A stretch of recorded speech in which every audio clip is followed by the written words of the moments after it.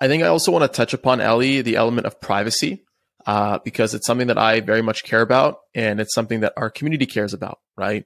Yeah. And one of the sort of the biggest criticisms that we get when we talk about Bello is like, oh, don't you feel like, could this be too intrusive, right? And I think, number one, the way we've built Bello is so that it doesn't track every single thing, right? If anything, it provides like aggregate analysis into a certain wallet selection.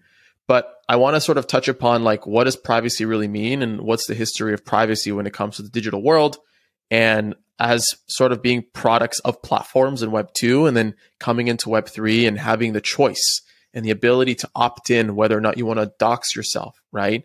You can still create an anonymous address. You can still create a Proton email and live this anonymous digital life that you want to live without attaching an ENS and doxing yourself and posting the NFTs that you collect on Twitter, right? How do you feel about the element of privacy when it comes to Web3? What comes to mind for you? Yeah, I think you started touching on a lot, and we kind of brought it up a little bit earlier, but yeah, we have the opportunity now with Web3 to define our role as an individual, right? And so previously, where you go on social media and you start plugging in your email, and you start doing these different things, like people can start to identify you publicly. And in Web 2, I think it's almost like required to have some sort of like public identities that people can hold accountable. And I don't think accountability is necessarily a bad thing. But I think we also have a right to be able to decide what information is put out there to the world. Like, I don't want to give people my address, although I'm nomadic and I don't have an address, but I don't want to give people my phone number. I guess that's a better example. Like just any random person, because that's private information that I don't have any reason that I need to share with anybody.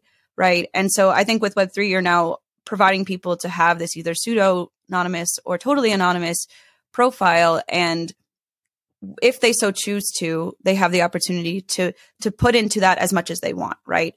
And so in terms of like the pseudonymity, like you can have a creator or an individual collector, someone who just involved and just be a wallet address and be maybe completely anonymous, and they don't have any sort of ties to anything, and they just integrate with like DeFi protocols and do this stuff on their own.